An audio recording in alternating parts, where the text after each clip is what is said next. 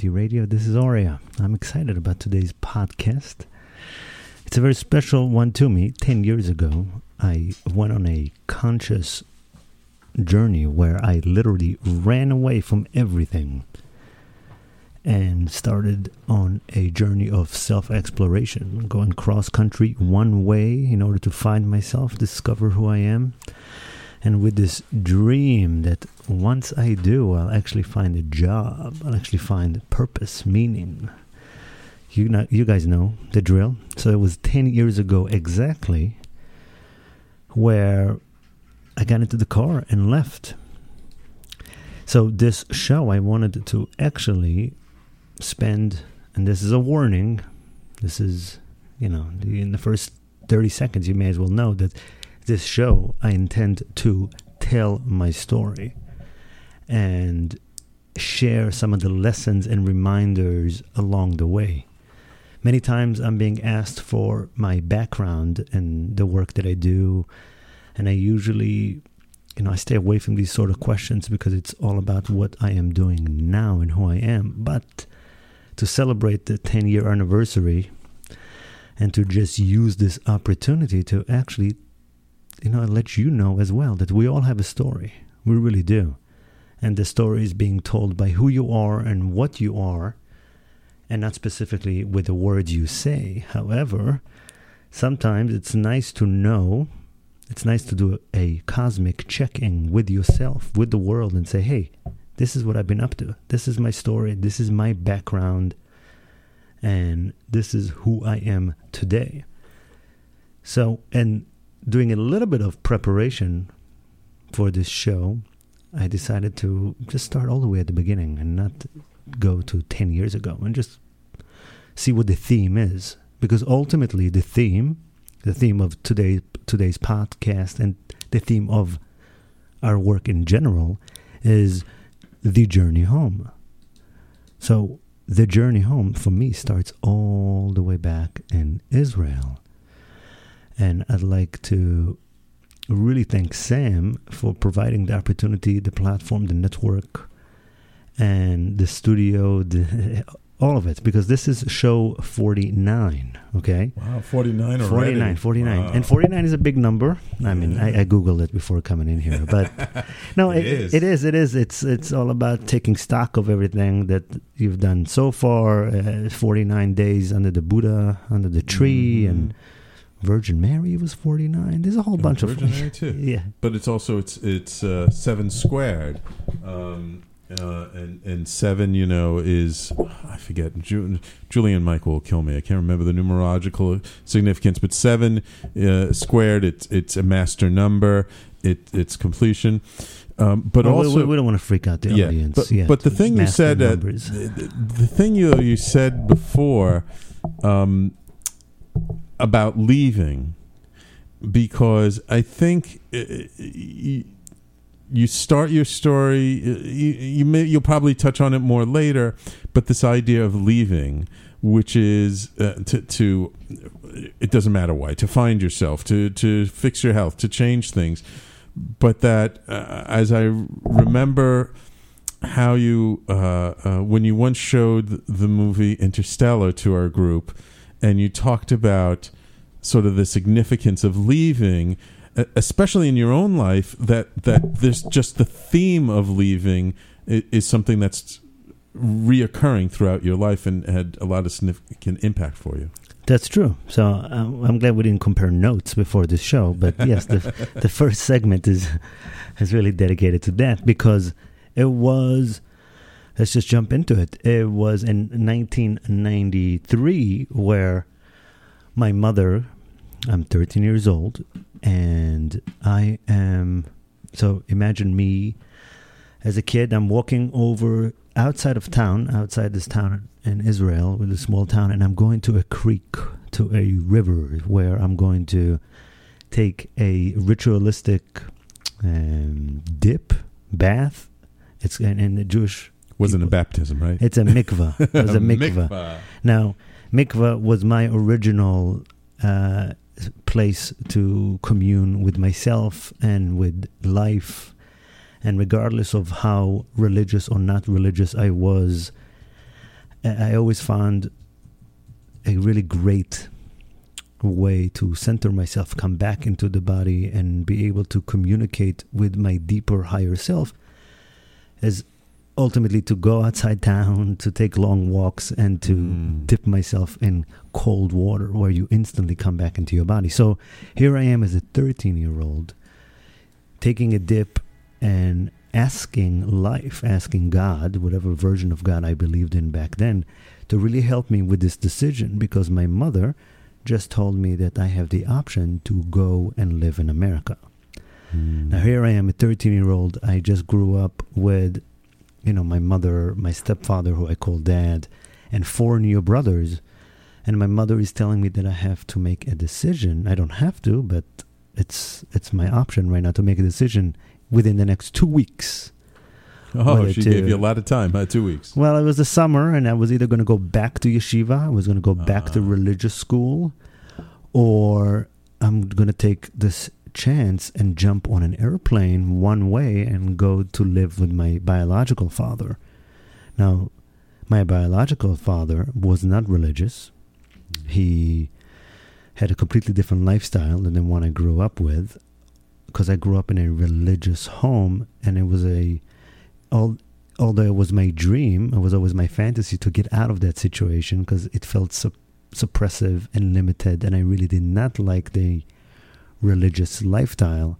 And I've always idolized and looked over to the other side, as in there's going to be good over there. So when I took the dip, I remember telling my higher self, telling God, hey, I know I'm making this decision because it's going to be so much easier for me. It's better for me.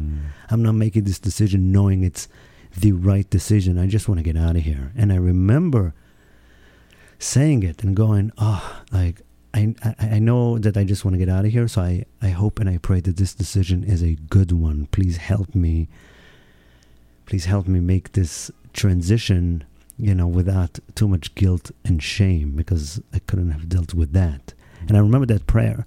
And that prayer was, that opportunity that my mother gave me was really on the heels of now, over the past year, my father would offer me, now here's my father, he's in America, and he's offering me the opportunity to run away to America. He actually would tell me that when I give him the green light, the moment he would get somebody to go and kidnap me, literally. Oh wow! Over, the borders or whatever. He told me just say the word, and I'll have somebody come pick you up. And that was a real decision I had to make on my own. And of course, at that time, even though the school wasn't good, I've just been growing up with my mother, my stepfather, who were not just religious, they were also heroin addicts. So they were literally religious junkies.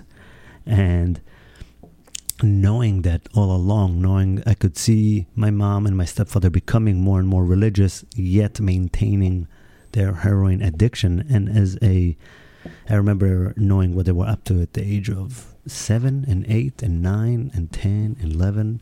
So all these years being at home with 4 new brothers, being sent to religious schools, and experiencing a lot of abuse, really a lot of abuse, a lot of mental and emotional and just spiritual abuse from a community who was, it was very, very, very, very rough. I always knew that there is more freedom possible on the outside.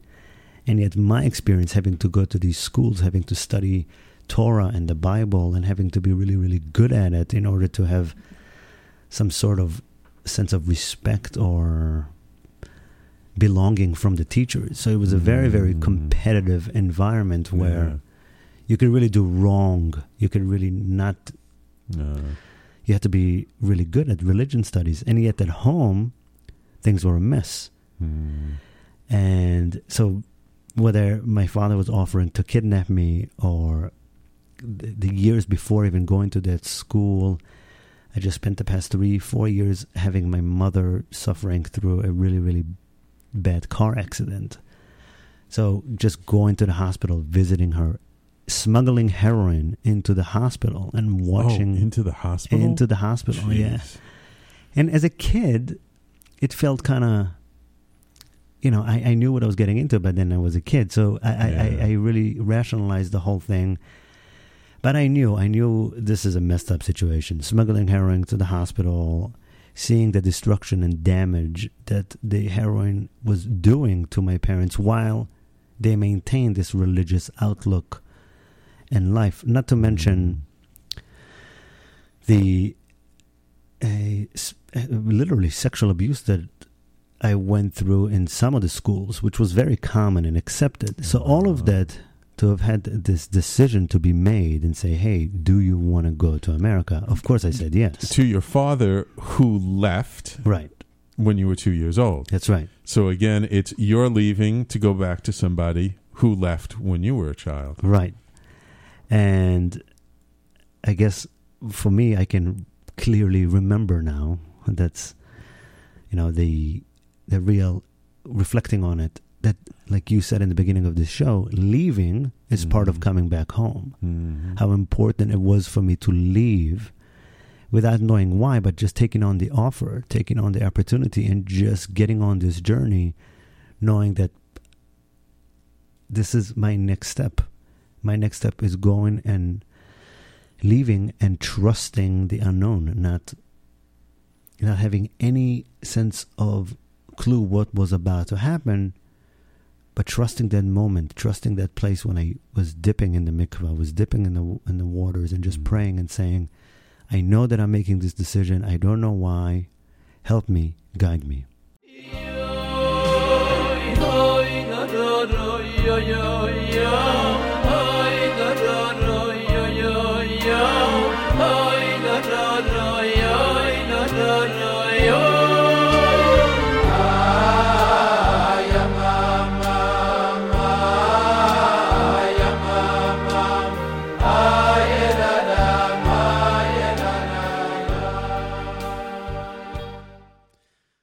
This music was the music of my childhood. I'm playing at this podcast for a reason. This music brings me to a place of just feeling at home, even though back then, I did not want to be in that environment. And yet now, 35 years old, listening to this still brings me a place where I can remember and I can feel, I can hear my own voices all the way through all these years. My own prayers, my own conversations with myself, my own reflections. So here I am, 13 years old, getting on an airplane with my prayer shawl and just a few personal items and coming to America after just spent the past literally 13 years raising my four younger brothers in a home that my mother was not in the capacity to really raise my brothers. How much younger were they than you? 4 and more. Like the youngest one was 4 years younger. 4 than years me. younger than. So it's like 1 year younger, you 2 year younger, you 3 year younger, you 4 years. So younger. growing. So really, so you were pretty close. By the time I was 9, when my mother had the car accident, between the car accident, my stepfather's heroin addiction, and my mother's heroin addiction, I knew that there was no one taking care of business. So I took care of everyone and everything all the time. I felt trapped. I really, really felt trapped. I didn't, and at the same time, I would go visit my father once in a while in America. I would see pictures. I would know there's a whole other life. I would watch Beverly Hills 90210 on TV quietly and imagine that that's the real life. I just can't imagine. Did you feel guilty leaving your brothers behind? No. That was part of my prayer, honestly, to not feel guilty. Wow, great. Because I knew that I was leaving them behind. I knew it, but I just didn't think about it because I was facing a whole new. I didn't even know the language. Wow. I didn't know I didn't know the ABCs. I didn't speak a word of English. Mm-hmm. So that must have been kind of scary for you. It was very scary. It was.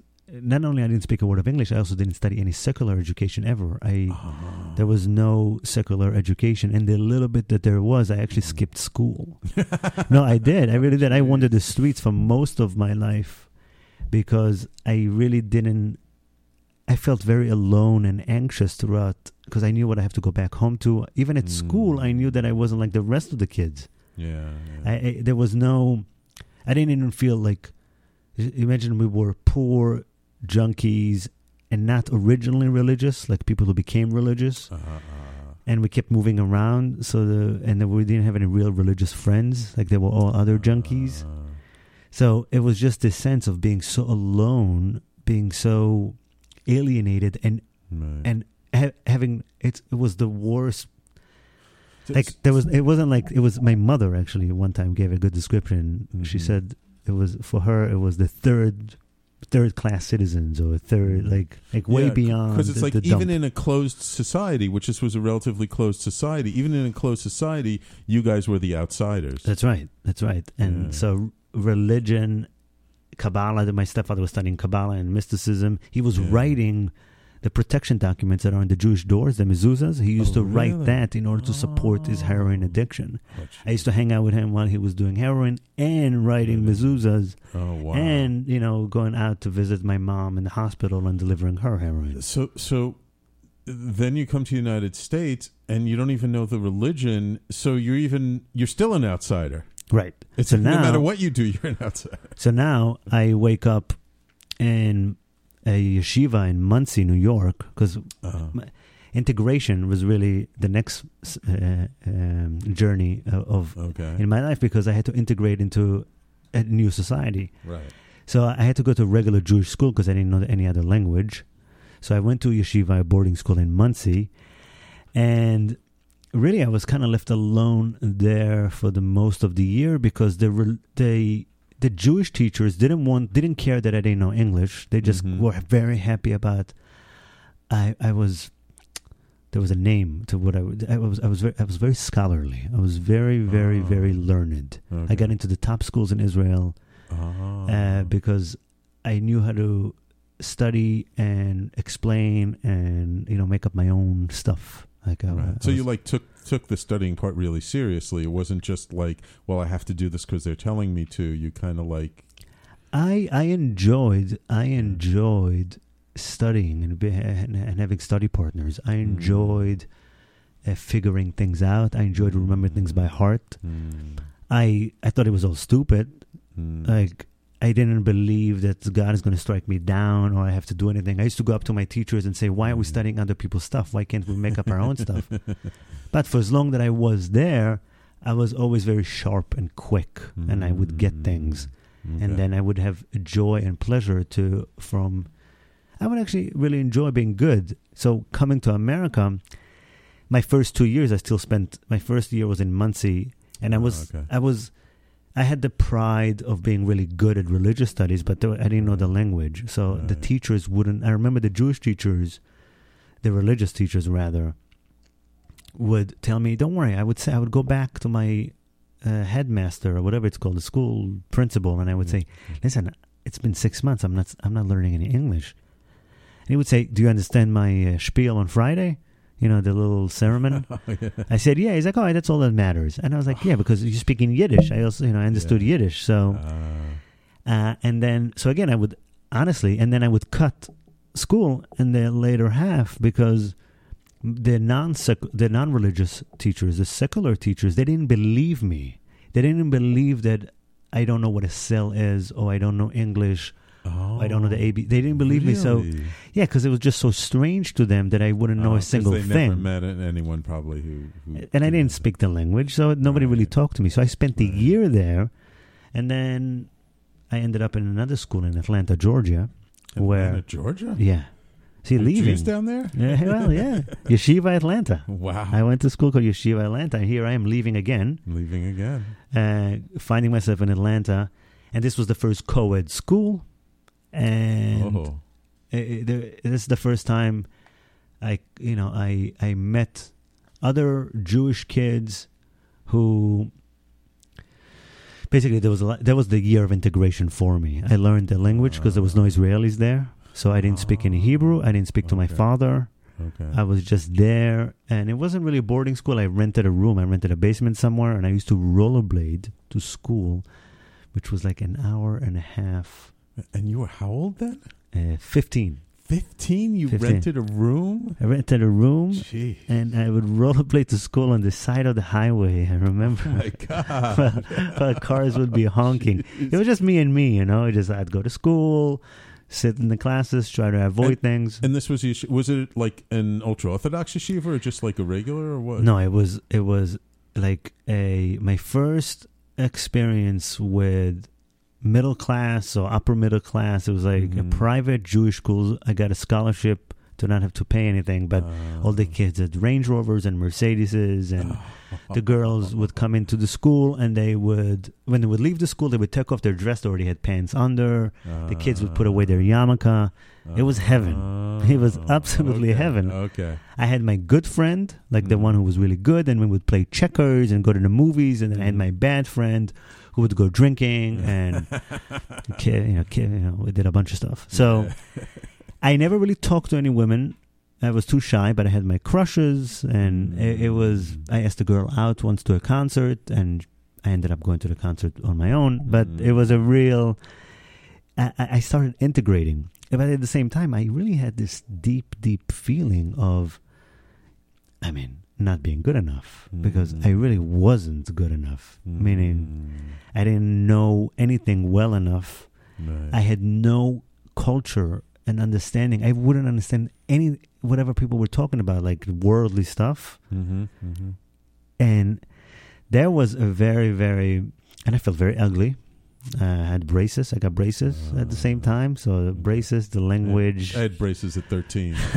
I had braces until I was 18. Oh my God. Because parents do that just to torture their kids. I don't know. You know, I wasn't really taught to brush my teeth and do things. We used to take a shower once a week. Really? Back, growing up. You must have got teased about that in Atlanta for sure. No, by the time I got to America. Oh, by the time you got Yeah, but that was Israel. Yeah, okay. So it was really the year of integration. That whole section, you know, I can see clearly that I had real training in change and transformation, and that was my training. Those were my training grounds to just live. I lived in multiple realities. I came from realities of junkies. I came from realities of religious people. I came in the reality of Jewish religious people who had their own. Like the Jewish religious people who weren't too religious, but they still had their own world and their own. And then I actually ended up all the way graduating high school in Manhattan. I switched to a public school with 3,000 kids, first interactions with non-white people. Ooh. And I actually graduated high school early. Wow. Again, I didn't really go to school. I snuck into the dean's office. I changed some grades. Back then, it wasn't digital. No kidding, you really? Yeah, I did a whole bunch of stuff. Yeah, I tell stories of doing that. I never knew actually did it. Yeah, I figured it out because I really couldn't have passed anything. I really did. I would get 20s. I remember getting 20s. I was really okay with history and English. English I learned. Once you learn. Because then it's just grammar, you follow the rules. It was, I don't know. First of all, I don't know. I was just very surprised that kids around me couldn't read, and I just got into this country. So once I realized that people around me weren't really doing much, I realized that it's not that I was very smart. I just saw that the situation was kind of... Yeah. Well, you were street smart, though. I was. Right? You learned how to game the system. Well, I had no choice, really. So, yeah. So I graduating high school, I had a year before going to school. I thought I was going to be a shrink. My mother told me I should be an optometrist because you don't need math for that. So I actually did become an optometrist, but of a whole other kind. Yeah. And I actually started a company. And I started a technology company, and my goal was to take it public and be... And you started a technology company when? Right out of high school. Right out of high school. So you didn't go to college? No, I didn't go to college. You didn't go? Wow. No, I volunteered I interned at a company, and I just saw the .com race going on, and it was all about books and telling stories and getting certifications and finding the right people, and I just said yes to what came my way. I just kept saying yes, and before you knew it, by the time I was 20, we had a company that had an evaluation of hundreds of millions of dollars. We had revenues in the millions of dollars, and we were on our way to take the company public in a very traditional way. I have to ask you one question before we end the segment, though. At what point did you cut off your payas? Because I know you must have had your payas when you came here from Israel. I'll tell you, I had the payas behind my ears for the first time in Atlanta. Okay. So I had regular payas, and then I put them behind my ears. Okay. And then when I came to visit my father and decided to stay in New York, leaving Atlanta once again, leaving my friends and everybody, yeah. that's when I cut my payas. So when I go into public school, they wouldn't tease me. Okay.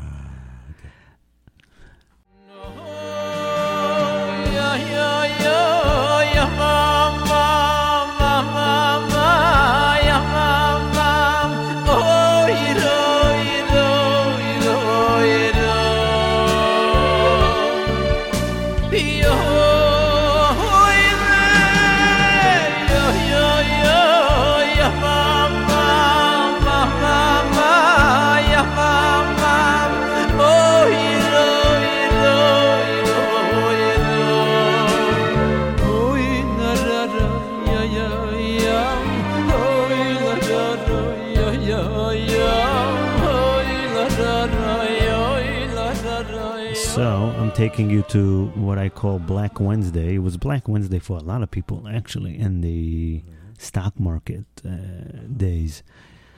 So I get a phone call from I think it was my dad, actually. I actually don't remember because I remember the feeling in the phone call. I get a phone call that is saying that my business partner just got arrested by the SEC. Those are the guys who...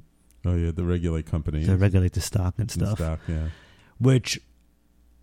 And he got arrested along with... It was a list of all the other people who were involved in the process of taking our company public. And it was literally the day this... See what we did, because kind of the bubble just crashed. It was 2001. Okay. We couldn't go public the traditional route based on valuation, and we went from a $200 million company to whatever, 30 million. You know, it was just, now we just had a company and revenues and clients and an infrastructure. Right. We had a good story. Right. And I was out there saying that we're going to provide a free broadband for everyone.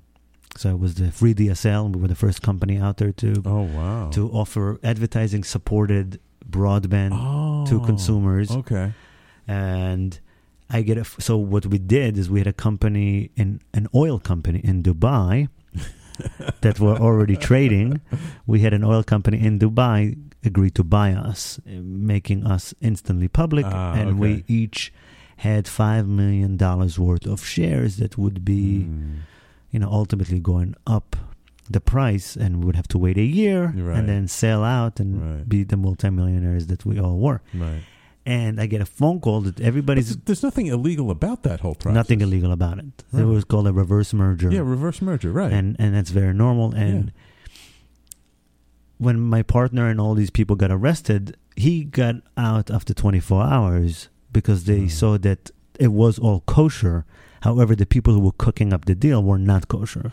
It was a day where over 200 people got arrested, and it was a big sting operation, and we were just little fish in the pond, so we didn't get in trouble. Right. But the entire dream of being rich instantly at 21 was gone, and now I had a company, and I felt like a big shot already because I was just 21. I just got to this country. We had dozens of employees. We had millions of dollars in revenue, and I knew that I wasn't that good. I was still me. So I always felt like anything was possible. I can see this. I can imagine this. I mean, to take you back from that Black Wednesday. I thought it was Black Monday. Black Wednesday. A Wednesday? Yeah. Okay. So to take you back, at this point, we had a company. We had a management team that I went out and I flew to California and I recruited people. I had them leave their companies to come work for us. I had people sleeping on the couch with me in the back room for years, developing this company. It was a big operation, and we had, we were written up in Time magazine, or at least the Time Digital, It was a digital version, and I mean actual print. But and I still can't find it. Sometimes I go to look for it. They only did the, but we had a big press book and press releases, and we had the whole story and the whole investor relations package. And it was, I was 21, and any room I would go to back then, we would go over to raise money, would hire people. They would say yes, and the company kept growing.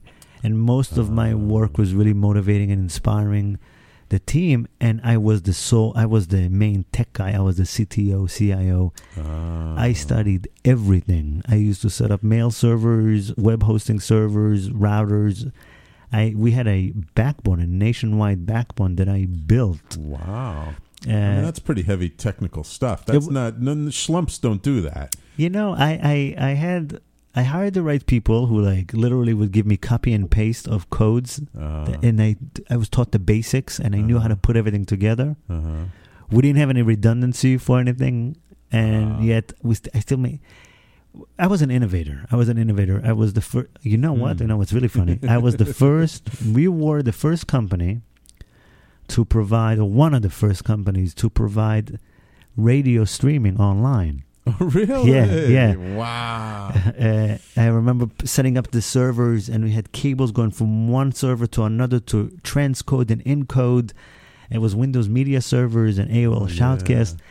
And that was our biggest clients. We would get $100,000, $200,000 a month from online streaming. Because we were one of the first to set it up. It's just an interesting fact that I forgot to mention until now. Our biggest client was Big Radio. That was the name. It was called Big Radio, and they had all these other networks. Oh, wow. And it was all DJs and people sitting at home running AOL Shoutcast servers and Windows Media servers. Funny. And look at you now. Now, speaking of leaving, when that client, Big Radio, just one day collapsed, like everything else. Yeah. I remember we had to, once again, leave. I had to vacate because we had hundreds of thousands of dollars in bills on a monthly basis. And one day, so if you couldn't make that, I couldn't make it. So I remember literally taking all our, we came in and we snuck all our servers, millions of dollars worth of equipment. We snuck them out on a Sunday afternoon. We schmoozed the guard. It was a real thing. Really? And we took it out and we put it somewhere else. Oh, Jesus.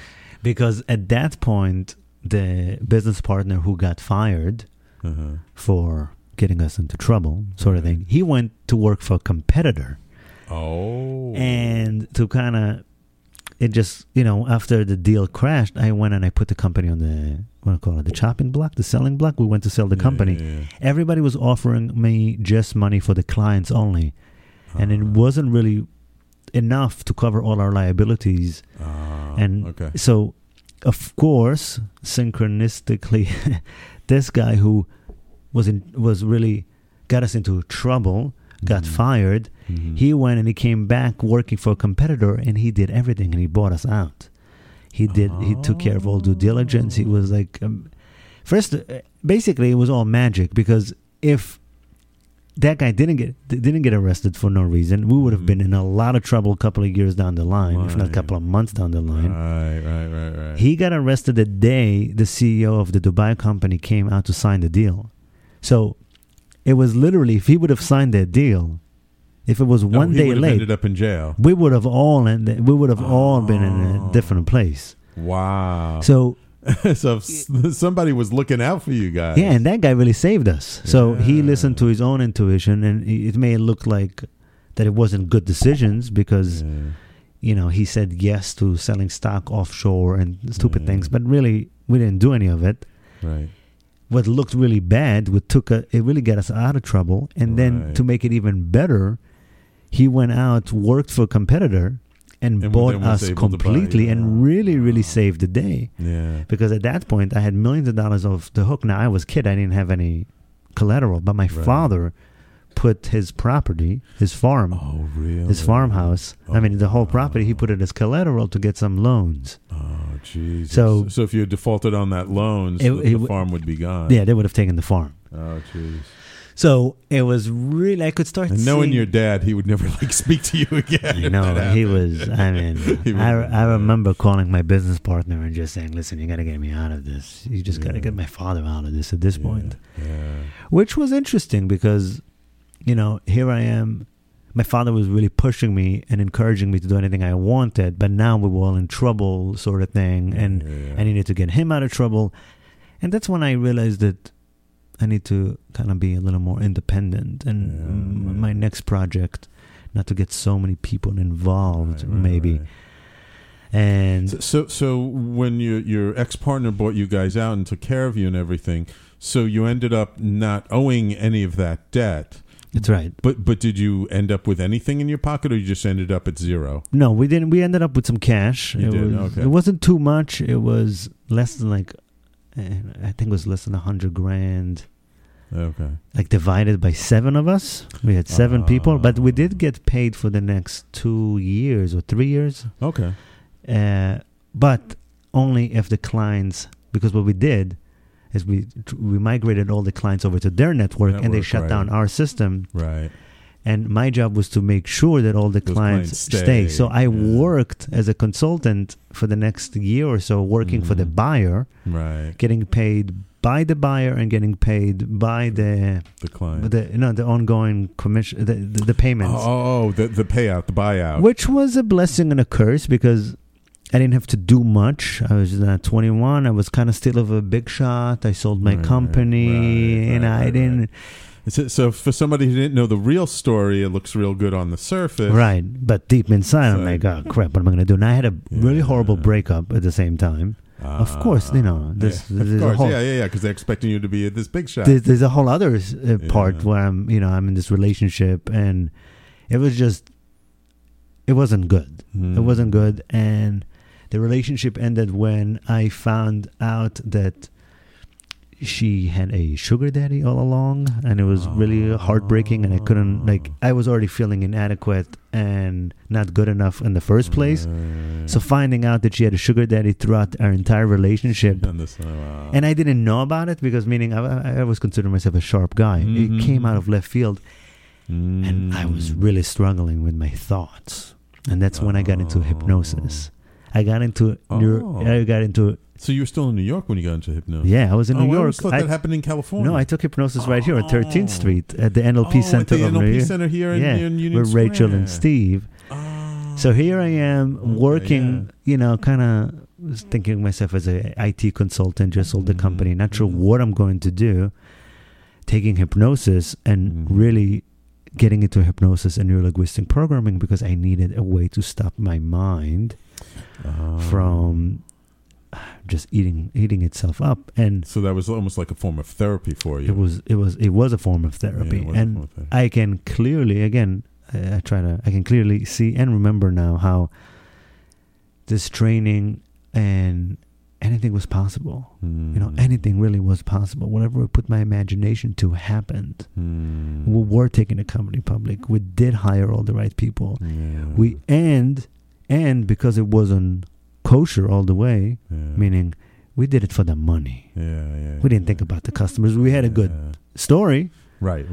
But the end goal was to be rich. The end goal was to get out of this whole system, so I don't have to go to school. I don't have to do anything. I don't have to go and suffer, because it just scared me to see what people were doing. And I did go to my first day of school. I went to college for the first day, and one day. I just, they told me I stood in line to get in to whatever classes. I had all the paperwork, and because I got into a school, my guidance counselor, whatever, did it all. Okay. But I left the line, and I said, I didn't understand what I was going to do in that school. I said, everybody here wants to get out of school to maybe be what I am right now, and I don't want to be what I am right now. So this doesn't really make sense. So you saw the paradox right away. You saw people striving to be something you had already achieved, and you already felt hollow inside. Right. So I can see how everything really. I did say yes. I said yes to start the company. I said yes to the people. I said yes to selling the company. I said yes to whatever was coming. And I could see that it was definitely training me in A, anything is possible. B, it's got to be connected to something real. Otherwise, it won't work.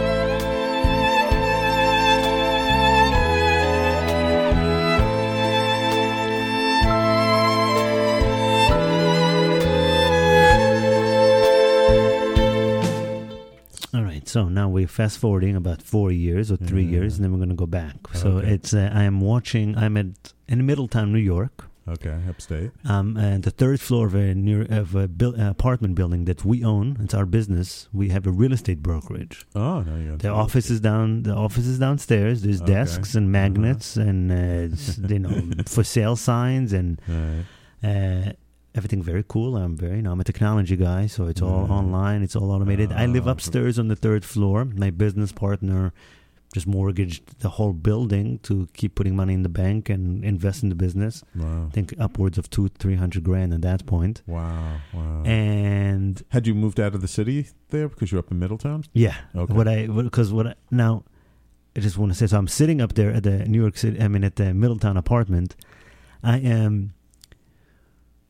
Like the night before, for no apparent reason, I'm watching Larry King live. I do not watch Larry King live, and it wasn't a thing. And I saw this segment called The Miracle Man, and it was somebody who healed himself through visualization and imagination, and he was part of a documentary called The Secret. Now, apparently... So I Googled The Secret because something about this, I felt like a calling. There was like a mystic thing going inside, like it's time, it's mainstream. I'm like, what? Because I just been studying NLP, I've been studying hypnosis, I ran into the law of attraction, and I've always seen my imagination and desire and will come to fruition, but I didn't really understand. Which one was that which guy from The Secret? Do you remember? He wasn't in the documentary. Oh, he wasn't. But he was on Larry King Live. I mean, they cut him out. He didn't make the final cut. He was one of the ones who they filmed, but they cut out. Yeah. Gotcha. Okay. And so I Googled The Secret, and I'm buying it, and I'm using a projector because we had a projector, and I'm watching it in my house on a projector. Now, I'm all messed up, okay? Mm-hmm. I'm 25. I'm way overweight. I'm another 50 pounds than I am right now. Wow. I have a secret cocaine thing going for like 6 months now, where I do it on my own in the basement. Nobody knows. I do it when I get out of bed. I take, and then at night I take painkillers and alcohol just to counteract the cocaine. And go to sleep. And of course, there's a lot of scotch going with the painkillers. And that was my life at that point. I was very sick, very tired, very depressed. I just came off an operation in the hospital where they put me under and they took out an ulcer. Oh, really? And I was just diagnosed with sleep apnea after sleeping in a hospital for 3 days. And they told me that I'm going to die, basically, if there's not a machine that's pushing air down my throat on a consistent basis in order to keep me alive. My sleep apnea index was high because they basically told me that there's not I don't get a 1 minute of sleep. I basically don't breathe for over a minute sometimes. Oh, when you're sleeping. Yeah. Now, so I get diagnosed. They give me these pills called Provigil, they're for like a narcolepsy. They're supposed to keep me up. They give me pills for the ulcer. They give me pills for everything. And I am just on everything at this point. Really, really depressed. Not talking to anyone about it. Nobody knows my stuff. But I just spent the past 3-4 years doing real estate, starting a real estate company, seeing my business partner just invest tons of money in it. I did all the right things, developed all the right websites. Was the real estate company a successful real estate company? No, it wasn't. Because at that point, I just kept destroying myself and without knowing why. And we were jumping from idea to idea to idea to idea to idea every time something happened. We were all chiefs, not enough Indians. Gotcha. Was this like you were trying to do what they call creative real estate, flipping houses and stuff like that? Or was this just traditional, like being brokerage? It was a straight-out brokerage, but we were 3 visionaries. We didn't want to go to work. Okay. We wanted other people to go to work. And you didn't have any other people to go to work for you. Not enough. Not enough. And I wasn't really wanting to do it. That's the real story. I didn't want to do it already. Yeah. It wasn't real. It didn't give me any sense of fulfillment. I like the idea, I like the creation, I like the manifestation, right. But it wasn't my thing. Right. It just wasn't. Right. And I needed to go through another lesson. I really did. By the way, just as a side thing, like before I was doing what I'm doing now, I was in real estate. I actually did development work where I lost a ton of money, which I never really wanted to go into real estate because my mom was always so into it, so I always stayed far away. But because my wife at the time, and I didn't have a job, my business I had just closed down in the aerospace industry after the Columbia blew up. She was like, "Why don't you?" We renovated the apartment. Why don't you go? She encouraged me to get into real estate, and so I did. Probably mostly to please her, but also doing it, not really wanting to do it. Right. I mean, it all started, I did think to go into investing and flipping because I had a little bit of money. I had a little bit of income ongoing. I figured maybe I could do it. But I read some of the books and I realized that for some reason, of course I know why. I went to visit one of my my old business partners, and he was doing real estate out in Jersey. Okay. And he was like, man, and I saw, that could be fun, using technology, using people. I liked NLP, hypnosis. I liked the whole, I liked the process, and it seemed like I could be really good at it. And the truth is, it just wasn't for me. And once again, I was just doing the next hottest thing. I went from technology to real estate. Which was my investing seemed like it was a little far-fetched because I didn't have enough liquidity or the network. I went and I got myself into a RE/MAX here in New York, RE/MAX Gotham City, because I wanted the independence. I worked for Corcoran for a little bit, but I wanted to do my own thing. I wanted to keep all the commission. Gotcha. And then I realized I don't want to be I don't want to be an agent. I want to be a broker. So I started a broker. I wasn't going to do it in New York, so I did it upstate New York, where my father had, more contacts. Not even he was around. Yeah. So okay. I went out there. Some support from him. Maybe. I mean, it was actually pretty depressing because I did not want to do real estate. I did not want to be in the business anymore. It was all about the idea and about the money, and my soul was crying. Now, I was disconnected from my soul. I was not spiritual in any way, shape, or form. There was not a spiritual place in me. The ex-girlfriend, the one who had the sugar daddy, was very spiritual, and that did not help. Yeah, I could just imagine. Oh, yeah, you're so spiritual. Oh, by the way, she's cheating on you the whole time. I swear, I would have these visions because I would go with her to the New Life Expo sometimes, and when she told me she was cheating on me, she had this friend who used to do like holistic surgeries with his hands or whatever. Yeah. So as far as I'm concerned, they were all sleeping with her. All the new age, spiritual people with chakra cameras. And I was really, really allergic to the whole thing. Again, it also made me feel inferior, inadequate. So new age and spirituality was not really my thing. However, I really had a clear understanding that there's something going on with consciousness because of hypnosis and language. But I did think it was all the mind. I thought you can train the mind. I was starting to train the mind, get the mind, be the mind, get really good control over it. I used to have self-hypnosis script for myself. Right. And it wasn't right. A lot of people use, though, that NLP stuff for, like, when they're doing sales kinds of work, because, like, the way you word things and how, reading people and stuff to become very successful at sales. It's true. Did you use any of that NLP to help you with the real estate business? I would imagine it would have supported it. I definitely was consciously using, once I learned some patterns and some basic human behavior patterns and language patterns, I was using it all the time. Right. It just became very natural to me because I was also learning English. So I was learning English and hypnosis and business all around the same time. Right. So it wasn't much of, I didn't feel like it was manipulative. Really, for me, it felt like I have a little bit of an understanding of the human consciousness and how it operates. Right. So getting yeses from people, knowing that's going to get to another yes, or really paying attention to people and connecting to what they want to know, what they want to hear. Right. So it was a mix of my, natural intuition and then just a little bit of skills. Right. And I used it all the time. Yeah. I used it all the time. Yeah. I remember it was a thing. Yeah. I studied the Pickup Artist Society, that whole the seduction communities with women. Again, all because feeling inadequate. Not because I thought I was really good, but I felt like I wasn't good enough. So you needed something like that too. That's right. Yeah. That's right. So here I am watching The Secret, just spending the past 4 or 5 years launching more business. I launched 3 different businesses with that business partner. Oh, wow. I had NPR, which is the straight brokerage, and then I had an Apple to Orange, which was busing people from New York City to Orange County and getting exclusive on developments. and then busing people from New York City. And then I had another company called Freedom Agents, where basically it was a virtual brokerage where people get to keep all their commission, but they have to check in online. It was the whole thing. Right. Years and years and years of projects. But at that point, again, I'm sitting there, I'm sick, I'm depressed, and it hit me that I'm killing myself. Yeah. I'm killing myself. Yeah. Sleep apnea is not breathing. I'm 25 years old. I'm not breathing. I'm overweight. Yeah.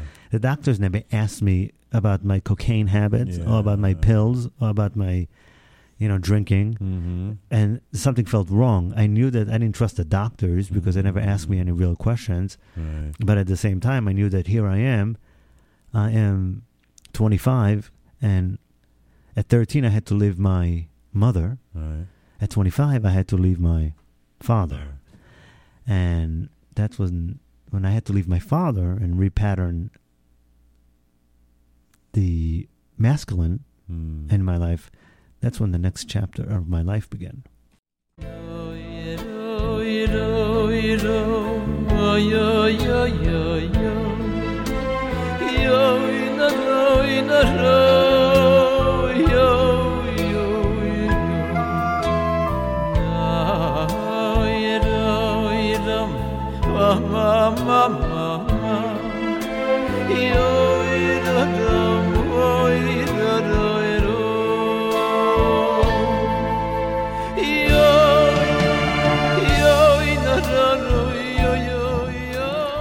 So here I am about 3 months after watching, maybe less, 2 months after watching The Secret in my house. I am in a car heading one way to California. I am just leaving. It is the middle of the night. It's my second night out. I'm in Memphis. And I took my narcolepsy sort of pills during the day so I can keep driving and I don't fall asleep, because I kept falling asleep. And then I was so hyped up that at the restaurant at night, I popped a few painkillers with some white wine just so it can help me go to sleep. And I felt like I was going to die. Jeez. I was on my knees crying, feeling like I'm going to die. I called my dad, he didn't pick up. And I was like, shit, I'm going to die. I'm here in a hotel somewhere in Memphis with a car full of people heading one way to California. 3 days ago, I told my business... Wait, full of people? No. They say full of people? Yeah, you said a car full of people. No, full of stuff. All my stuff. Okay. The only stuff I figured I would take with me one way to California, my trunk, so a few books in my trunk. Why did you decide on California as the destination? Well, 10 years prior, when I went out to recruit my first big hire, he was out in California. And so I always wanted to go back there. There was something about the sun, about the air. It was a destination. Right. I called Chris. I said, listen, Chris, if I need to crash at your place a few days, can I come?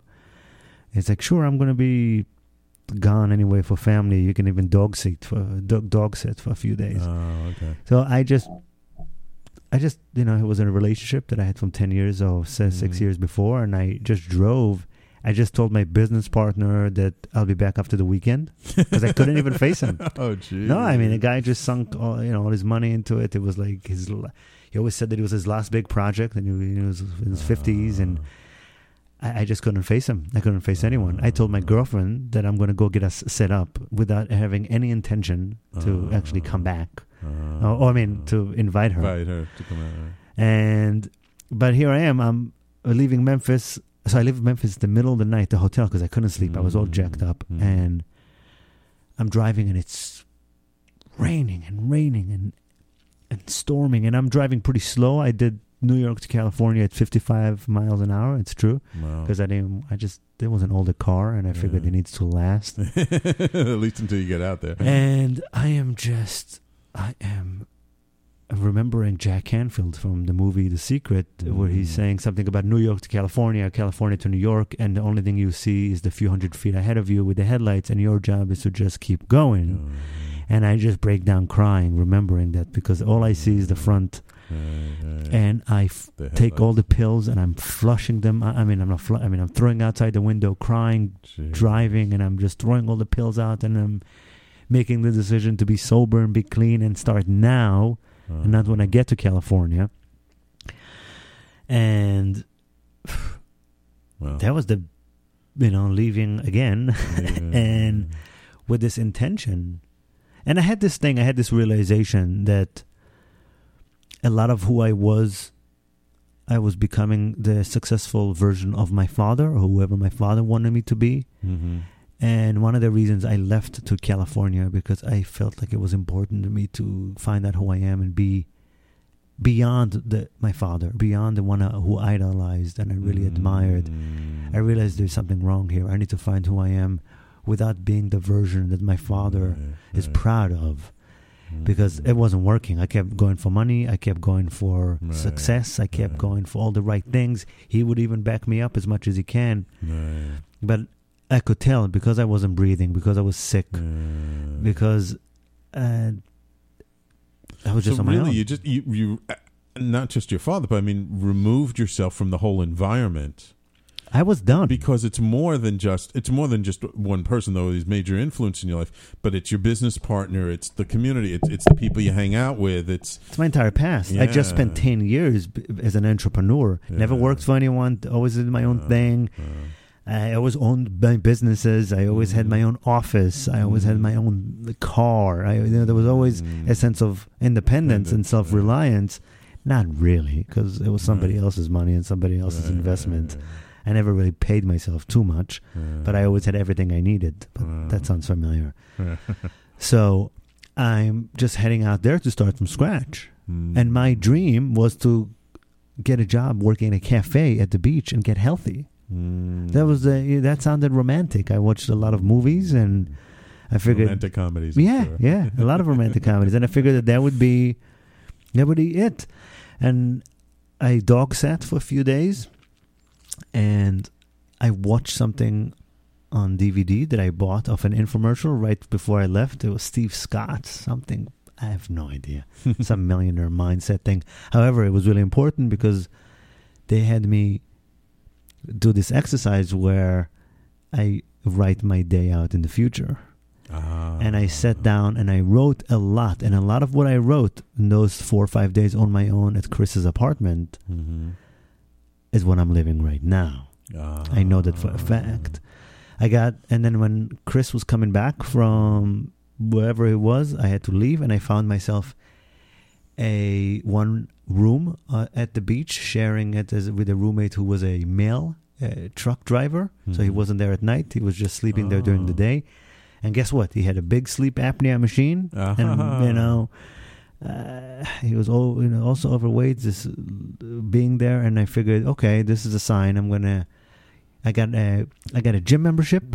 I called my another business partner, old business partner of mine. He was always very sweet, still is, Steven, and I borrowed money for first month. I didn't have any money. I drove out there with $300. Oh, jeez. And right before arriving to LA, after 10 days on the road, because I took my time, 80 miles from LA, one of the back wheels popped off. And I had to slowly get to a town called Ghost Town, and I pulled in, and I got into this mechanic who was a Palestinian who helped me for the last few $100s I had. I gave it to him, and he put my car back together. Wow. And it was a very eerie experience. I knew I was protected. I felt very safe. I mean, that wheel could have flown out anytime. And it just happened right before getting to LA, Ghost Town, Palestinian. It was amazing.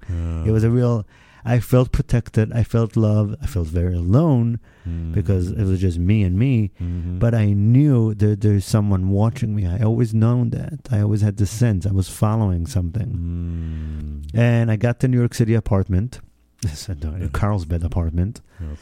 And I didn't know what I was going to do.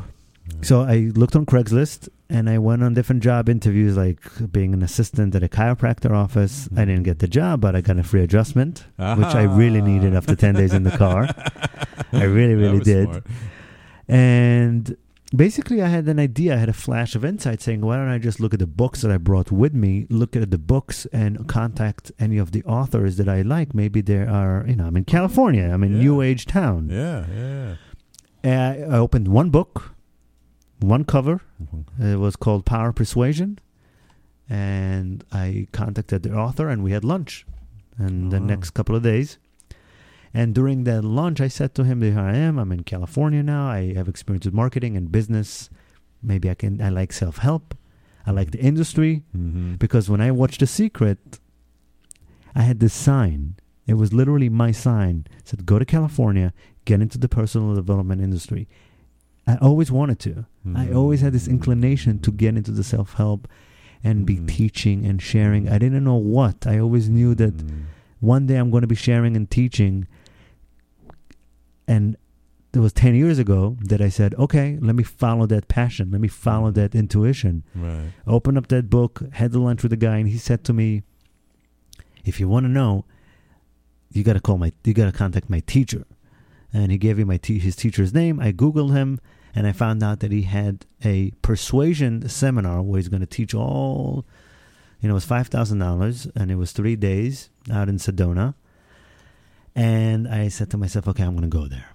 I didn't even have gas money to come back. Oh, wow. It was one way with one-way gas, and I drove all the way to Sedona. And make a long story short, I left Sedona with a job and gas money. Wow.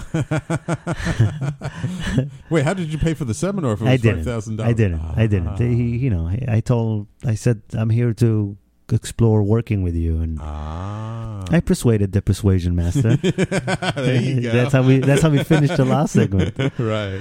And I got a gig. Basically, the gig was very simple. The gig was, you look at my 30 years material and see what you can come up with that's applicable to today. And he sent me all his stuff, and I sat in a coffee shop, going over content, getting paid. It was only 3 weeks into it. I don't think I got more than a few paychecks, where I ran into some stuff, and it was called The Dark Side.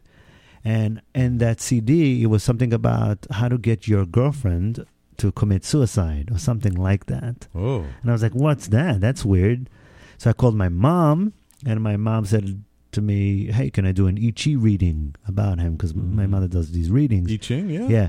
Oh. So I go to Kenrick, the guy, and I say, hey, my mom wants to do I Ching reading because I read some crazy stuff and I need some help here. I don't know why you have this. And he said, well, I'm here to teach people about the dark side. That's why it's called The Dark Side. But I would love a reading. Make a long story short, he does a reading. My mother, he throws some stuff. She throws the coins. He throws the coins. She does the reading, and she tells me, you got to get out of there. You can't work for this guy. I go back to Kenrick. I said, dude, what do you mean? Like, why? I just found this job. Yeah. I just arrived. It's a dream, self-help, personal development. And you tell me you got to go? I got to go? He said, listen, your mom is right. I am very dangerous in potentiality. I'm not dangerous with you, but I am a babalao. I can do spells. I work with dark energies. I don't have any partners. You're the first guy in 30 years that I'm willing to work with because you're protected. And as a matter of fact, your mom is protecting you. Where does your name come from? I say Kabbalah because I've always said Kabbalah. He said you should look into that. Make a long story short, I Google Kabbalah. I go to an introduction lecture in San Diego, really close by. And when they try to sign me up for a class, I say, I'd like to teach here. Of course. I just spent 10 years in marketing and business, and then another 10, 15 years of my childhood in religious schools. Right. I'm interested in self-help. Right. This is a perfect storm. Self-help with religion and spirituality, and it's all my mother's tongue. It's all in stuff that I really like. So when they said, you can't be a teacher here, I said, well, I will. And sent a few emails, did a lot of, basically, make a long story short, I want to finish this segment with me leaving again in the middle of the night, moving out of the mail truck roommate apartment because I couldn't give him a 30-day notice because I got a call from the Kabbalah Center saying, you're invited to a teacher's training. It's starting 2 days from now. We've been planning it for years, but you coming in. You can come in right now, be here in 2 days, plan to spend 2 weeks with us. And I knew that I wasn't coming back to Carlsbad. LA was 2 hours away. I got Chris's truck, and I did 2 trips back and forth in the middle of the night, and I moved into a living room, to somebody's living room. Oh, my God. In L.A. So leaving again, Wow. and here I am starting in Los Angeles to become a teacher training at the Kabbalah Center.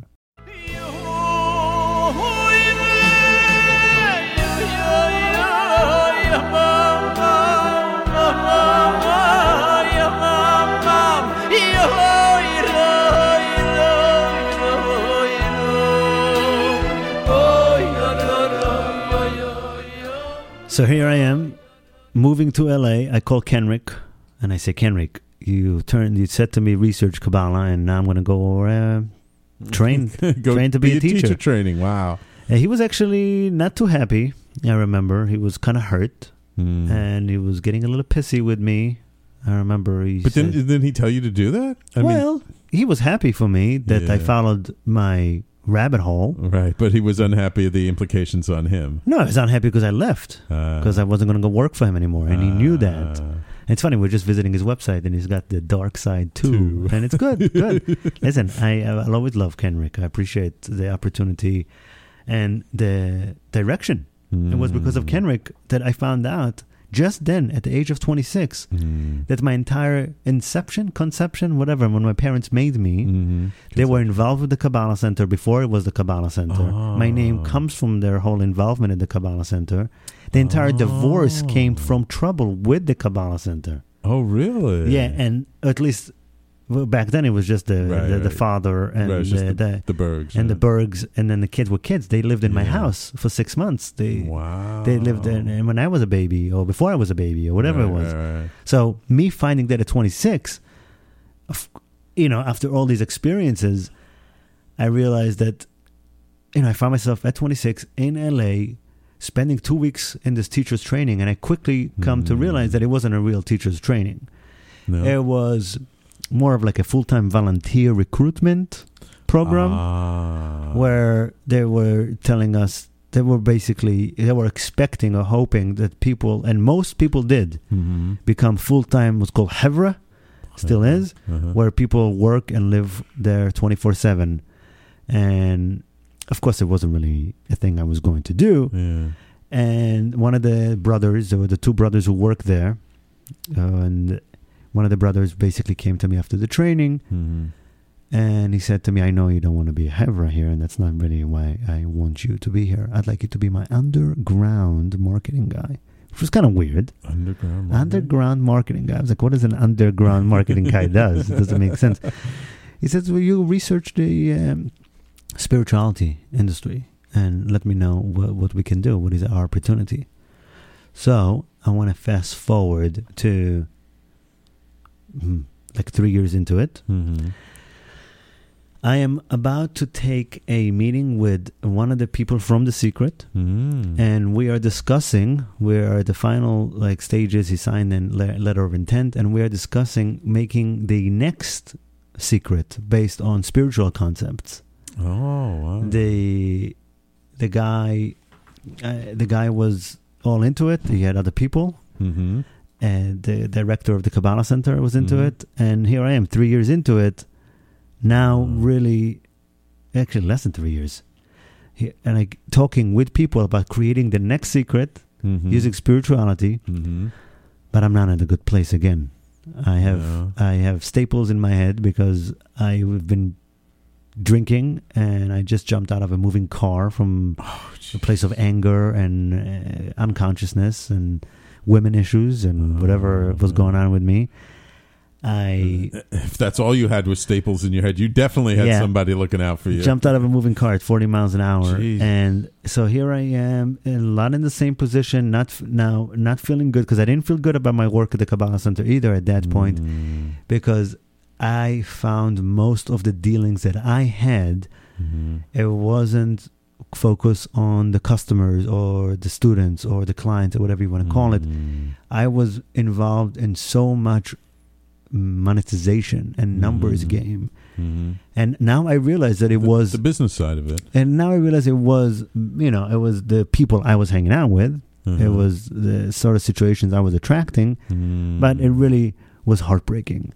It was heartbreaking because here I am. I just got this awesome gig working for the place where it was the place where I grew up in. I grew up with mysticism. I grew up with spirituality. And now it's being presented in a way that makes I had peace with my childhood for the first time. Because I never understood mysticism until I got to the Kabbalah Center. Okay. It was going through to their trainings and taking some classes and realizing that Judaism and its core is shamanism. Yeah. And shamanism at its core is really bridging spirituality and matter. And the Kabbalah Center, they were preaching it, they were teaching it, they were showing it. And even though I didn't appreciate how they treated their students, or I didn't have, I had differences of opinion, I was able to connect to the mysticism. I was able for the first time to connect and forgive 15 years of trouble, because my first 15 years, I didn't like the teachers. I thought it was all crap. Right. Here I am at the Kabbalah Center, all the way out in Los Angeles, in a place where celebrities, Ashton Kutchers and people would come in. They would put on tefillin. No, they would be really religious. And that was my other issue with them. My other issue with them is they would continually say, that was my main issue, honestly. Right. My main issue wasn't how to treat students or customers, because I realized that, I don't know, people who get abused everywhere. It's very easy to target the organization. Yeah, the organizations need to be better, but it's a play. It's a play from both parties. The main issue I had was I didn't feel like they were honest, because what they were doing is they were saying that it's not Jewish, and yet behind closed doors, it was very Jewish centric. It was, the rituals were Jewish. People were converting quietly, and people who converted got more respect. People who converted and were closer had more, say. And I didn't like it. I mean, I said, come on, if you're going to just give him something good. But I'm not here to bitch about them. I was bitching about myself, because here I am all the way in California, finding myself in the same situation, recreating the same patterns. I thought that if I left and I had a chance to reinvent myself, I could do it. But instead, I find myself in the same dynamics with bosses I didn't like, with coworkers I didn't tell the truth to, with customers who really didn't know the whole story. Right. And there's still some shady side to the business. Yeah, and I was drinking again. I just, I really didn't. I didn't touch any other substances at that point, but I was drinking and I was still hurt, and I was still spinning my stories. And at that point, I was 29 now. Now I'm 29. And I remember I got an offer from an outside organization to be a double agent. That was their word. They were like, you can work for them and you can work for us, and we can go to the district attorney, and we can... And I got myself into a whole bunch of stuff. And I was like, what is going on? What am I doing? How did I go from New York to California on my own, finding my childhood place, finding spirituality that they used to... Finding where your name came from. My name came from. The people who were there during my birth. With the opportunity to do whatever I wanted. I had a project where I went around the country for... I went to 30 different cities in like 6 months with the Kabbalah Center. And my job was to put out this seminar called Kabbalah, the Best Kept Secret. And I was in charge. I was involved in the content and the creation. I was involved with the speaker. And we would go around, and I would see 1,000 people come in to the room. Sometimes 1,000, sometimes 200, sometimes 50. And I could feel that all they wanted is love, and all they wanted is community, and all they wanted is to know that they are okay. So, I could clearly see now how it was part of my training. It was important for me to see what people want. It was important for me to get in touch again with my spiritual side, to forgive my teachers, and realize that my growing up in mysticism that was all basically suppressing and abusive, they just didn't know. Most people didn't know. Even my teachers didn't have any other option. So going all the way out to LA, and I have this really funny truth where when I was religious, I would secretly watch Beverly Hills 90210 on the screen and think that that's the real life and that's the good life. And then I found myself 29 years old in Beverly Hills 90210 in that exact zip code, watching celebrities watch us on screen. Wow. Because they had all these screens, and then you scan the Zohar, and celebrities would come in Beverly Hills 90210 to watch religious people on screen, and they would pay for it, and they would want it, and they thought that was their way. Kabbalah was the secret. Yeah. So I saw my imagination completely in the inverse of it. I saw my entire life, I was like, be careful what you wish for, because this is where I wanted to be. Right. And here I am, and they want to be in the exact opposite. Right. And that's when I knew that I'm having a spiritual meltdown, a spiritual crisis of sorts, because if I got all the way back to my home state, Kabbalah and mysticism and indigenous Judaism, and I can't find myself there, all I'm being asked for, so I tried to get fired.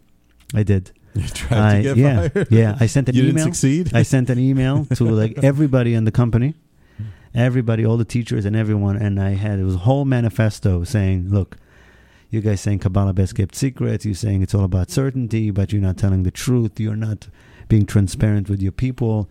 If I worked with the department, and anytime somebody else used Kabbalah, they went out and they sued them, and the Kabbalah was ours and everything was ours, and there was only one way to do it. And I was like, how, why, really? Why? Now, again, I take full responsibility for the rooms that I visited, for the people that I worked with. This is not the entire Kabbalah Center. This is not the entire picture. This was my reality. I was hanging out with the scammers. Right. I was hanging out with the, abusers of sorts. Right. I just didn't realize that it was my soul just being attracted to where I thought I belong or didn't belong. And it doesn't matter where I left. It doesn't matter how far I've gone. Still, I found myself in the same situation, this time in my own mother's tongue. And this time with nowhere to run. Nowhere to run. It was apparent.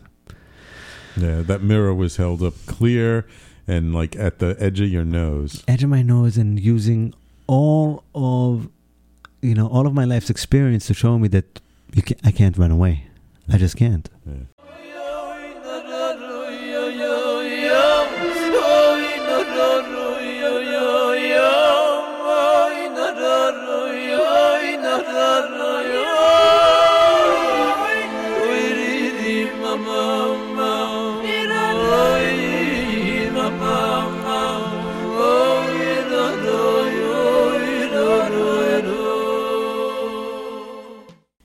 Send an email.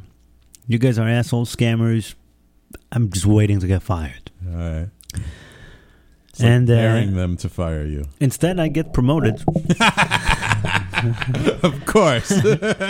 Instead, I worked for two brothers. So, I worked for one brother for those 3 years. Right.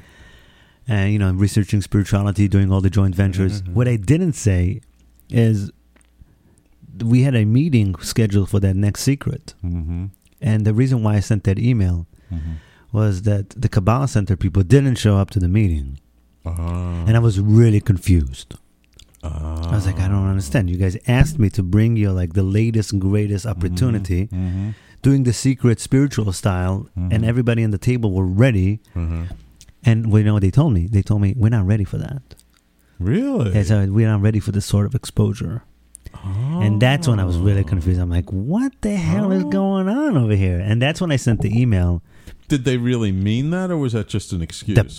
Who knows? Who cares? The person, again, we don't have, it's not about the entire Kabbalah Center. It's just the people I was working with. Right. And so here I am. I'm obviously not going to do, and that person who was going to do, the guy from The Secret, who got everybody in the table, he said to me, listen, I don't care if the Kabbalah Center wants to do it. I'll do it with you. Oh. And that was reassuring. I knew that I'm on the right track. I knew that I'm here, but still. Yeah. So that's when I went to the beach every day. And for about 6-7 months, I was 29, every day I would go to the beach after work, and it was the first time that I didn't trust. I just didn't know what to do next. I mean, I just didn't know. You've listened for the past hour or so. It's what am I to do next? Right. So I just observed my thoughts, and I wanted to see what's going on. And that was my work. I would go to the beach. I would put a beach chair because it was hard for me to sit on the sand. And it was hard work for me to just sit there and look at the oceans and observe my thoughts, sometimes for 40 minutes, sometimes for 3 hours. Oh, wow. And that was my work. You did that in the beginning of the day, end of the day? End of the day, right after work. Right. I would wait all day, and then I would go. And then I was in a relationship, of course, again. That wasn't really good. So it was lacking everything, of course. It was just I felt like I needed a home. Right. And I had a home, and I had a girlfriend. But we didn't like each other, really. And so I'm sitting there at the beach, and I'm praying. I've been praying now for some time. I'm praying. I'm on my knees, like crying, saying, please, God, life, magic, supporting angels, whoever all of you are. I know I'm on a mission. I'm obviously being guided and pushed and prodded. Everything always works out. With all the crazy dramas, I was always safe and taken care of. Whether I had $1 in my bank or more. I was always taken care of. So I said, what's next? You got to really show me the way. What's next? What's next? Please, please, please, please, please. And it was a Kabbalah Center teacher who I was working with, who at that point wasn't, he got fired from the Kabbalah Center. Oh, okay. And I was helping him with a few things. He wasn't able to pay me. And he came to me and he says, hey, listen, I know you've been really great, and I appreciate you, and I want to take you somewhere as a gift. And he took me to a shamanic ceremony. I grew up with all kinds of stuff at home. So I really was never, and while I dabbled with some cocaine or whatnot, it was really like a depressing situation. Nobody really knew about it. I stayed away from substance. I stayed away from drugs. I stayed away from things. And when I did it, that's why I ran away to California. Yeah. So when this guy said, I'm taking you to a shamanic ceremony where they're using plant medicine, I said, okay, because that guy was like very square and... Oh, really? Yeah. He was... So he's not the guy you would expect to say something. Right. So I said, okay. But I mean, did you know anything about what indigenous shaman were? I knew none. I knew none of the stuff. Right? I had a lot of experience with rabbis and self-help gurus, and I really didn't trust anyone. Right. So I walk into this room, and I trust this guy. I just feel good and safe, and I have an experience where for the first time ever the ceremony was focused around the heart, and I experienced my own heart for the first time ever on a consistent basis, meaning those experiences that you have during the movies where you're like gushing and you feel really connected and the music and the sound and everything all gets to that crescendo. Right. So that 10 seconds or 30 seconds, well, I experienced that for 3 hours. Wow. And that for me was my awakening, because what I realized is everything I've been doing is fine, but what was missing is heart. So I got back to my heart for the first time at the age of 29, and everything changed for me. Everything changed. Everything. I pretty quickly went home. I broke up with my girlfriend at the time. I went and I asked for, I don't know what the percentage is. I asked for 100% raise. I asked for double what I was making. And I just went from bitching, complaining, and worrying, because what I discovered at the beach when I observed myself all these hours is I did come to a realization right before that ceremony I attended. I've come to a realization and experience that all of my suffering is me explaining myself in my head, me not wanting to be here. I'm always constantly telling people a million things just to protect myself. I'm always hustling the world around me because I don't think I'm good enough. And when I realized that that was the beginning. And when I went to the shamanic ceremony, and I realized that my heart is really good, and everything that I do is really good by default. And all of my suffering and pain is because I didn't know I'm good by default. I thought there was something wrong with me. So this experience of loving myself and the ability to stay present with my own thoughts and to start taking care of myself. I broke up with my girlfriend because it was an act of self-care. I went to my boss and I said to him, listen, I'm lying to you half the time. Every time you ask me for an update, I give you the best version in the world because I don't think I'm good enough. So I'm always having to please you. I started telling the truth for the first time ever in my life. I got the raise. I pushed all my deadlines. I started to deal with people with compassion and empathy. I brought everybody up to speed. I always told everybody the truth. I took my team and I said, hey, instead of faking it over here, I know every one of you wants to get out of here at some point. So what is it that you want to do? And instead of looking for the job title you came in with, what is it that you want to grow into? And I developed Kabbalah University. That was something that didn't exist before I came in. It existed in theory. Right. And I worked for 3 years. I didn't bitch. I didn't complain. I didn't try to shut anyone down. I just took care of myself. Wow. I took care of myself. Wow. And I made shamanic journeying a part of my life. And it was the missing piece because while the Kabbalah Center reminded me of my spirituality and my mysticism, and they showed me the importance of community, going back into my heart showed me the building block of community, showed me what happens when you get into your heart. Your imagination is free again. For the first time in my life, once my heart was open, I was able to see that my imagination is free again. And all I've been wanting to do since I am a kid was inspiring and helping and being in the capacity of a teacher, a spiritual teacher, giving and life guide. people advice. Of sorts. Yeah. Always. And really it was an amazing, I met my wife right then and there. It was I remember like 3 or 4 months after really liking myself. Because when I met her and she told me, I love you, I remember feeling, I know, I believe you. I'm lovable. Wow. That was a real transformation in me. Wow. Yeah. It was pretty quick. I've always been very quick. Yeah.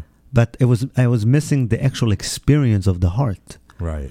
All of the spirituality started to make sense. Everything. When I realized that life's intelligence comes through the heart and there is a physical, visceral experience of the heart, then I had to re-examine everything, all my neuroses, all my insecurities, all my fears, and started to make decisions from my heart. And that's when that was my work. Basically, my work was to go to a shamanic ceremony, see what I'm like during the experience. A lot of it was in my heart space. See the imagination that comes through. See what it is that I'm fantasizing about. See what decisions I want to make. Having those moments of clarity, of insight, of connection. And then work tirelessly. It was hard to keep the decisions I made during a spiritual ceremony outside of it. Telling the truth to my boss, breaking up with my girlfriend, being honest with people. Which are not necessarily easy things to do. I mean, it's one thing to say, I'm going to do this while you're in the middle of a ceremony and you're surrounded by people who are supportive and everything else. But then, 2 days later, you go into the light of day and you're in your office and now you're standing in front of your boss. And I was taking courageous action. I was. And that's when I realized I don't just want to work with people. I've always known that. But I said, it's time to start now. It's time to start now. So I was looking for a need. And I've always been looking for my niche, Right. It's just part of the American marketing machine. Yeah. And I was always looking for a niche, and I very quickly saw that what was important. I was involved in different communities who were doing shamanic ceremonies. I was a part of different groups. I was really exploring safely in community. And what I realized, what was necessary, what was missing from my experience and from Carrie's experience as well, was the hand-holding guidance in between the ceremonies. So very quickly, I started doing these, back then I called them Venice healing walks. And me and me and my friend, we would go and we would integrate our spiritual ceremonies in person. Right. In between the ceremonies. We would go to these ceremonies, but in between, we really helped each other. Right. And so you really connected with each other and were there outside of the ceremony. Like you may have gotten connected during the ceremony, but then outside of the ceremony, you reconnected in the light of day to say, okay, now what do we do? Right. What did we learn? What did we experience? Now how are we going to apply it? So what I was doing is I just kept looking what it looks like to integrate and what it feels like and what are the necessary steps and what are the necessary actions and the necessary, or at least the most useful and supportive roles from other people, because I had different people, different mentors, and I would learn what it is that I needed to do over time in order for me to go from bitching, complaining, and broke and always finding myself in the scammer's room to quite the opposite of finishing projects, finishing things, having meaningful relationships, finding my wife, proposing to her. And those were all, my work became about integration. That's really, really, really what it was all about. And of course, I wanted to quit my job and immediately start something new and work with people and do something with this kind of community and this kind of people. But I kept my day job. I decided to learn. My mom told me, she's like, make sure you use this place as a spiritual playground. In other words, learn on their dime instead of yours. Whatever I was going to do, make sure to make new decisions, learn all my lessons, be very appreciative to what I really have, especially that they were the place of my childhood, especially that they were. And it was only when it was absolutely clear to me that I don't have a choice right now. My work is to be available for people, because I started making myself available for people for integrations and coaching them between sessions. I started doing it on the weekend. I started working with the existing people that were doing this kind of work. I started offering my services to them.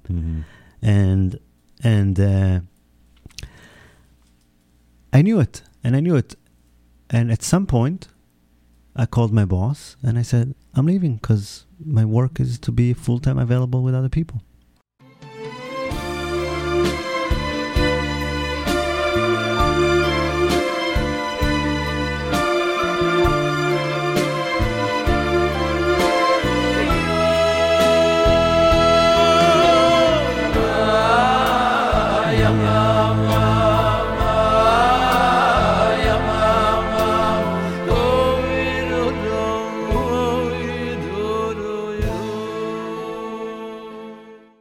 So here I am at the Kabbalah Center, having peace with the spiritual experiences, realizing how community really works at the Kabbalah Center, seeing what was missing at the Kabbalah Center, which was really integrating spiritual experiences into people's lives, and also having experiences in shamanic circles, seeing the same thing, seeing that what is mainly missing is the integration in between the sessions and the ceremonies.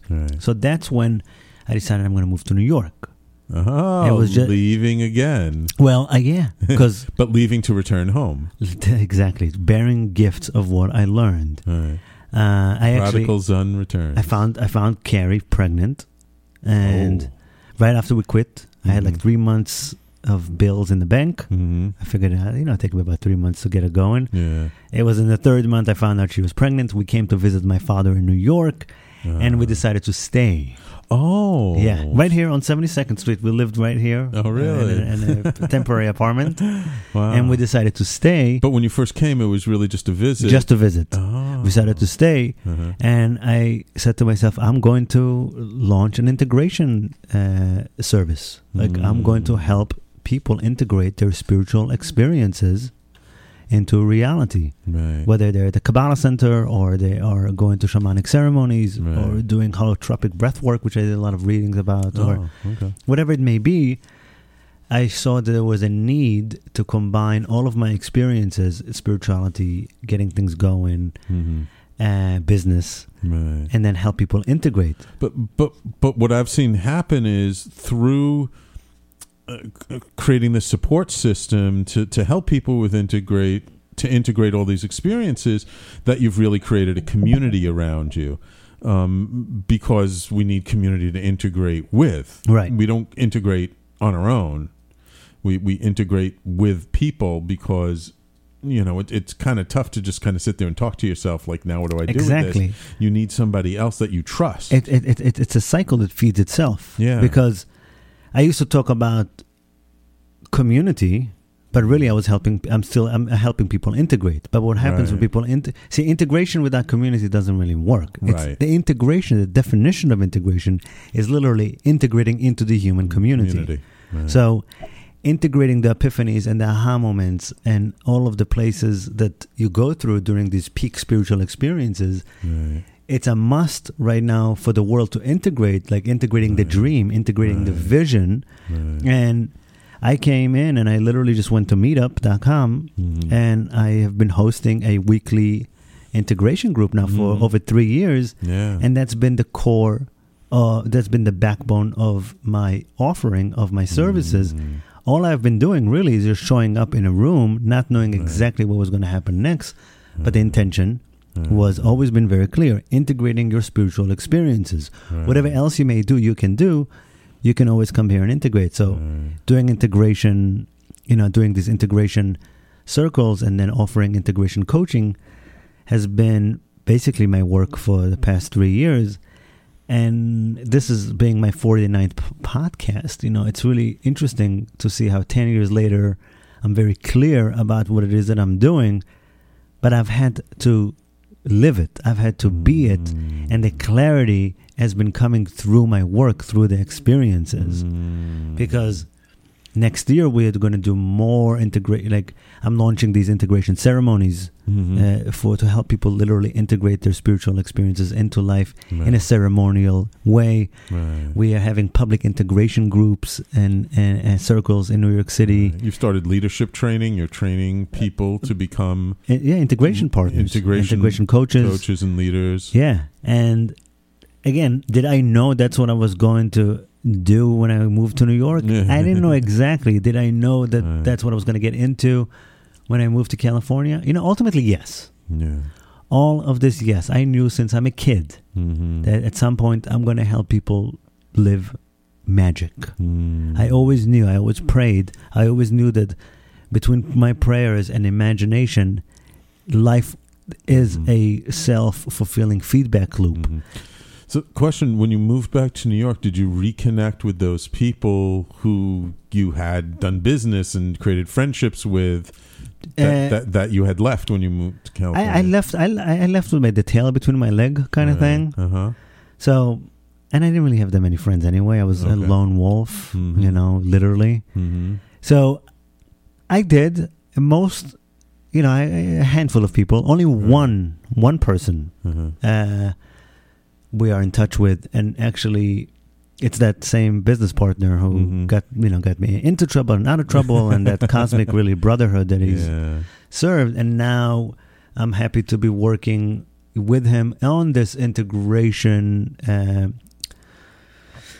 scaling the integration services, because it's really important right now. I mean, there's a lot of people doing spiritual work, and I have all the respect for it, and I know how important is it to become friends again with plant medicine and to have ritualized self-exploration and community. However, I know from first-hand experience that without integrating, it leads to escape. I see. Right, exactly. My childhood is a non-integrated home. Right. My childhood, my parents were doing spiritual journeying, and then there was no guidance, there was no integration, so they got into trouble.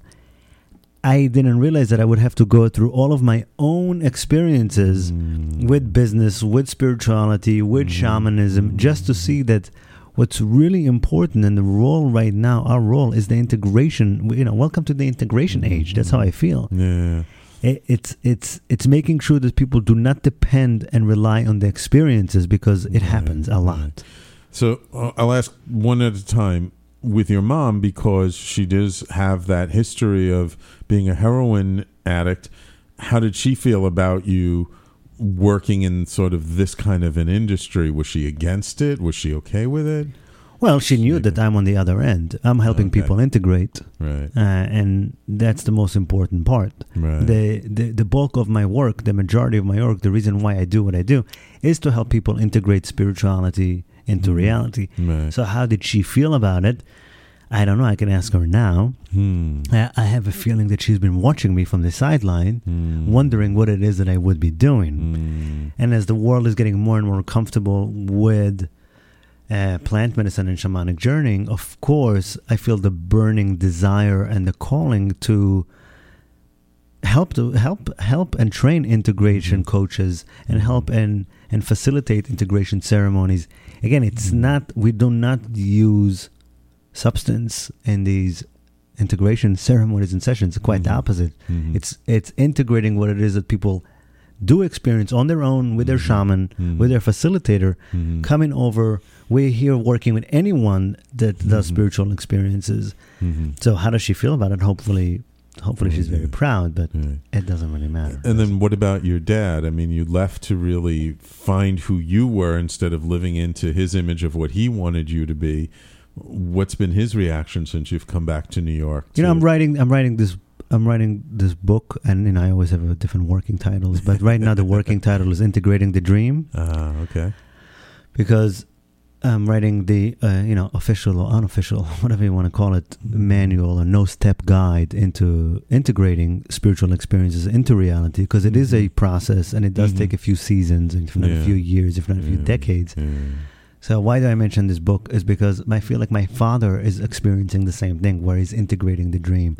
When he got involved with the Kabbalah Center back in the late 70s, it was about community, it was about spirituality, it was about using mysticism. Right. They had groups and people come around, and they bought land to build community on. So for him to see all of this unfolding with his own son, and now I have a son.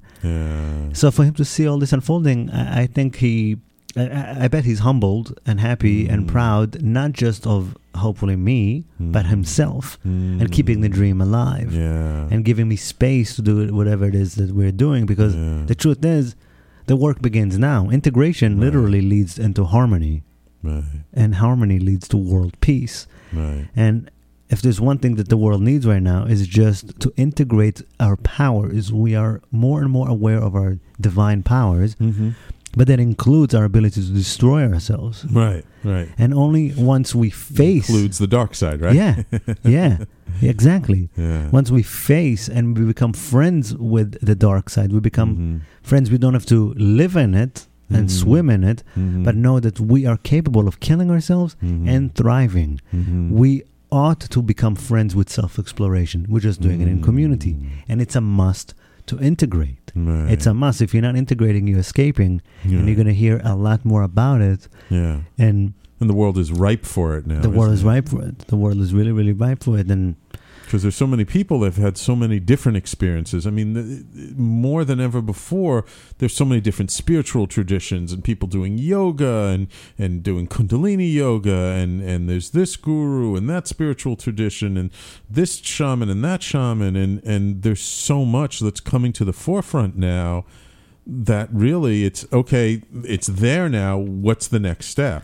And this is why integration coaching and integration services and circles and it's all about. And really, for me, I go around the wheel, which I learned, and it's about four things. It's about heart, courage, presence, and imagination. That's what integration. That's what our integration service is all about. It's getting you to work on those four areas, because heart is heart. That's where it all starts. Courage. It takes courage. Don't fool yourself. Integration literally means courage to express yourself. Presence is the ability to stay present, to get into the body, to quiet the mind, and of course imagination, because heart and presence always leads to imagination, and then you need to have the courage. So integration really is about heart, courage, presence, and imagination, and that's what all of my work, our work as a community, is all about, truly. And I can definitely say, as a 35-year-old watching over my life, I can clearly see and remember now that I cannot escape. You cannot escape your destiny. There is something that we're here and we're meant to do. And it doesn't mean I'm going to be an integration coach forever. Right, it's just right. where I'm at right now, and that's where the world is. Right, This right. is who I am. But you cannot escape your destiny. Yeah. You pay attention. You pay attention to the signs. You pay attention to what's knocking on your door. Right. You pay attention to what changes are trying to kick down your door. Yeah. And instead of fighting it, you allow it. Right. And that's that. I'm honored and happy to have shared this introduction and background to me. And I look forward to seeing you guys in integration circles at the podcast. And just in case, we don't run into each other this lifetime, I'm sure we will next.